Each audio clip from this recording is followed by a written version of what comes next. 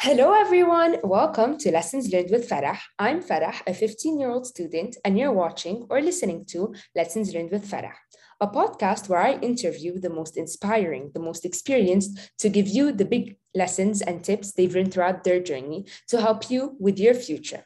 At the end of each episode, you have one or more big life lessons from the best. Today, I'll be interviewing Erica Obando. She's an international TEDx speaker, an author, and a transformational coach. Her social media will be in the description down below. Without further ado, let's get right into it. Hello, Erica. How are you today? Hello, Farah. I don't know. I can follow that introduction. I loved it. I'm excited now. Thank you. So just to give a little bit of like a start for everybody, Erica just recently published her very first book called Without a Voice. So can you please tell us a little bit more about your book? Yes, Without a Voice, A Woman's Journey to Resiliency is a story about my life. However, the book was written with the intent of sharing what happened to me in my life, but then the other half is what did I do with what happened to me in my life? The reason for that formatting is because I wanted to be mindful and grateful for my audience and the reader who's investing their time to read my book so that they can walk away feeling like, sure, wow, I just read her story, but how does that and how can I apply that to my life? How does that affect my life? And so the tools that I gave at the end of the book were intentional so they can walk away with tangibles from the book. Thank you so much. I definitely recommend everyone that's watching this or listening to it to read the book because it sounds amazing. Erica, on your website, your zone of genius is transforming victims into heroes of their own stories by using the art of reinvention. What do you mean by that? Can you share a little bit more and like a little story behind it? Yes. So the reason why I got into this space is because I see there's such a need to help people walk into their own power of saving themselves. Sometimes we get so caught up in life hitting us so hard that we think that somebody needs to come out and save us, that one day a hero will show up and save us. But what we don't realize, and this is what I help people do, is that the hero is inside, the hero's in here. And so in my work in transformational life coaching, that's what I do. I'm not there to save the client. I'm not there to save the person. I'm there as their accountability partner to show them that there is a person inside already that's worth saving. I just give them the tools and the exercises to start discovering that person. So helping people transform from victim to the superheroes of their own story is that process of, okay, I get it, let's meet where you are at now, but let's start the exercises and the processes to get you from being a victim to acknowledging that things happen to you, giving that title back, and then becoming the superhero of your story. So it's a journey that I love being able to walk alongside these individuals, because when you see the transformation happen, it's a gift. It's like nothing I've ever seen or experienced. So I feel very blessed and fortunate to be able to have that with individuals. Talking about journeys and developing yourself and discovering your own hero, I mean, you experienced a lot of failures while growing up. How do you think these failures shaped you and like helped you become what you are today? It has been it has been the most defining experience of my life. One of the things that I say as I talk about superhero language, right? My superpower is the ability to embrace failure. I absolutely, the day that I figured out that I can embrace failure and look at it with different eyes, as opposed to saying, oh my God, I totally failed at this, instead of looking at it that like that, changing the way I saw it with, wow, this didn't work this way, but how can I grow from it? And there has to be a better way. So then pivoting in place to find the solution rather than just sulking in the failure of it was just beyond life-changing for me. And so in my failures has been where I've found the best versions of myself. I've also found strength, I've also found resiliency. I found perseverance, determination. All of those things came because I failed at something. So if there's one thing that you can take away from this conversation and this interview is embrace failure. It's part of your business plan.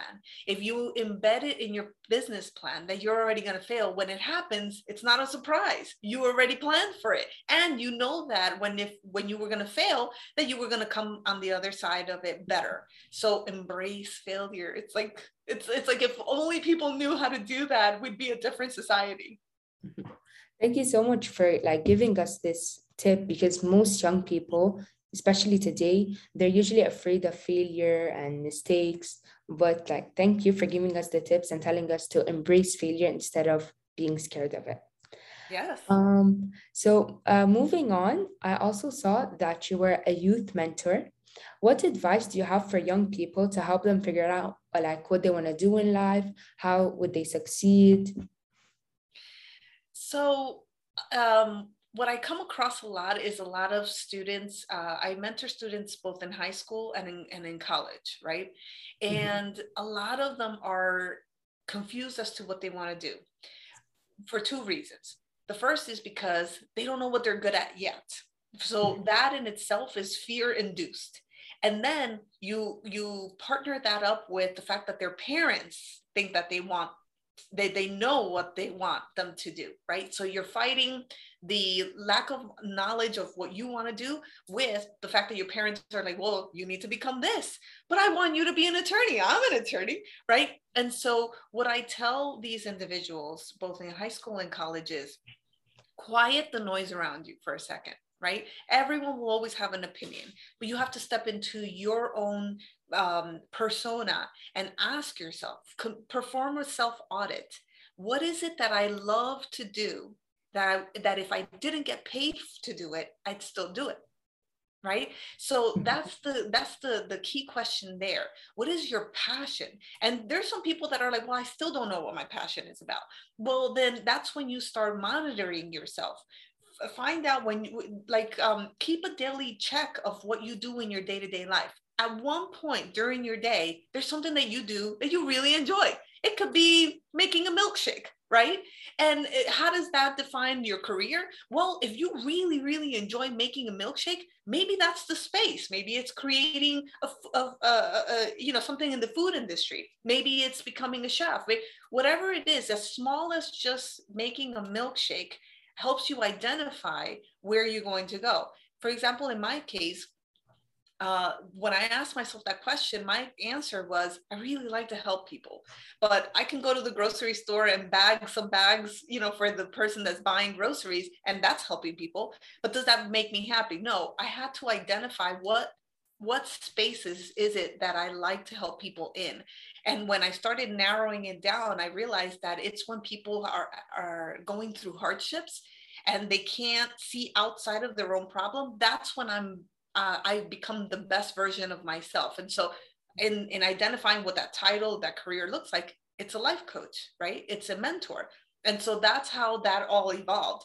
Just because I asked myself the question, what do I like to do? I really like to help people. And then I identified those steps to get to the career that matched that. Mm-hmm. That was a really nice example. Thank you so much. So talking about tips again, and like the fact that you mentor young people or students, what tips do you have for young people to develop leadership skills? Oh, my favorite question. Okay, here is my take on leadership. Leaders are amazing leaders the minute they know how to listen, right?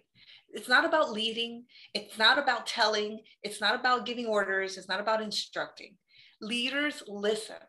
And when they listen, they help others, guide them in the right direction. And then you don't have to tell people, follow me as a leader. All you do is listen to the consensus of what everybody's needs are, everybody's directions are. And the minute that you listen to that, everybody just organically starts moving in that direction. And then you lead by example, right? So the best quality of a leader is to listen to what the needs are around you, to what your team needs from you.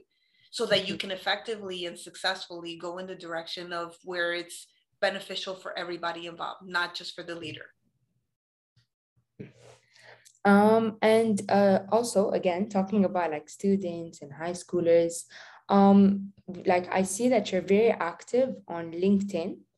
How has that benefited your career? And they usually tell us now, like, go on LinkedIn, it's gonna benefit you in the future. So can you please tell us how it may benefit any high schooler? And can you please give us some tips on how to maintain a personal brand there? Absolutely. Your your LinkedIn platform is your door to the world. It's your door to bypassing the gatekeepers that are in the front of the company, that filter through to get to the decision makers, the bosses, the ones that are looking for the talent. And so in LinkedIn, you have the ability to bypass all of that and get straight to the source that you're looking for, right? And in that process of doing that, then you're already bypassing a lot of the competition, because everybody goes the traditional route, applying online and then just waiting and then sending a follow-up email and then waiting. And then next thing you know, the opportunity was given to someone else. Well, be smart about it and bypass all that and get straight to the source. Now, one of the things that I am very passionate about is social media in general, right? Because this is a platform that is absolutely free, and it's reaching so many people in so many ways. You never know, anything that you put out there, someone's waiting to hear that. Like you, right? You do these interviews for a reason, because you want to bring on your platform people's lives and their experiences, so that someone that's listening to your podcast can get something out of it. So when you look at social media, in particular, LinkedIn, no, that's no different. These are connections that you'll have for a lifetime. This is the equivalent of the digital version of going to a networking event, shaking someone's hand, leaving an impact, and then following up with them saying, hey, I would really like to have a collaboration with you or a conversation about business with you. But in this particular case, when you're on LinkedIn, you're having those conversations with those same individuals, but virtually. Every time I go to an event, I connect with them beforehand or afterwards on LinkedIn. As you know, you and I are connected. Mhm. Dr. I and I are connected for a reason, because you get to learn about the person's journey before you even get to meet them, and then something might come of it. That was an amazing explanation of LinkedIn. So to wrap things up and to wrap up this interview, are there any more tips that could benefit our listeners that we haven't talked about today? I would love to say that I have become the prime example that when you really believe in your talent, that you really believe in what you're meant to leave this world with, anything and is accessible. It doesn't matter if you come from another country. It doesn't matter if you are in another country. It doesn't matter where you are. What matters is what you do with where you are, right? You are reaching. I mean, think about the logistics of this. You are in Saudi, you said, or okay, Yes, so Saudi you are Arabia. in Saudi. We have Dr. I, or the audiences in different places. I'm in South Florida. Somehow you and I are having a conversation, right? Look, can you imagine you and I and under other circumstances would have never met. And you would have missed out on this information. I would have missed out on meeting such a talented young lady that's, leaving an impact. So the fact that when you embrace the fact that you have technology at your hands, everything is accessible, nothing is out of reach. When you believe that, you truly believe that, like, everything starts aligning for you. And I am the perfect example for that, because I didn't go to school to be an author. I didn't go to school to be a speaker, and I definitely didn't go to school to be a life coach.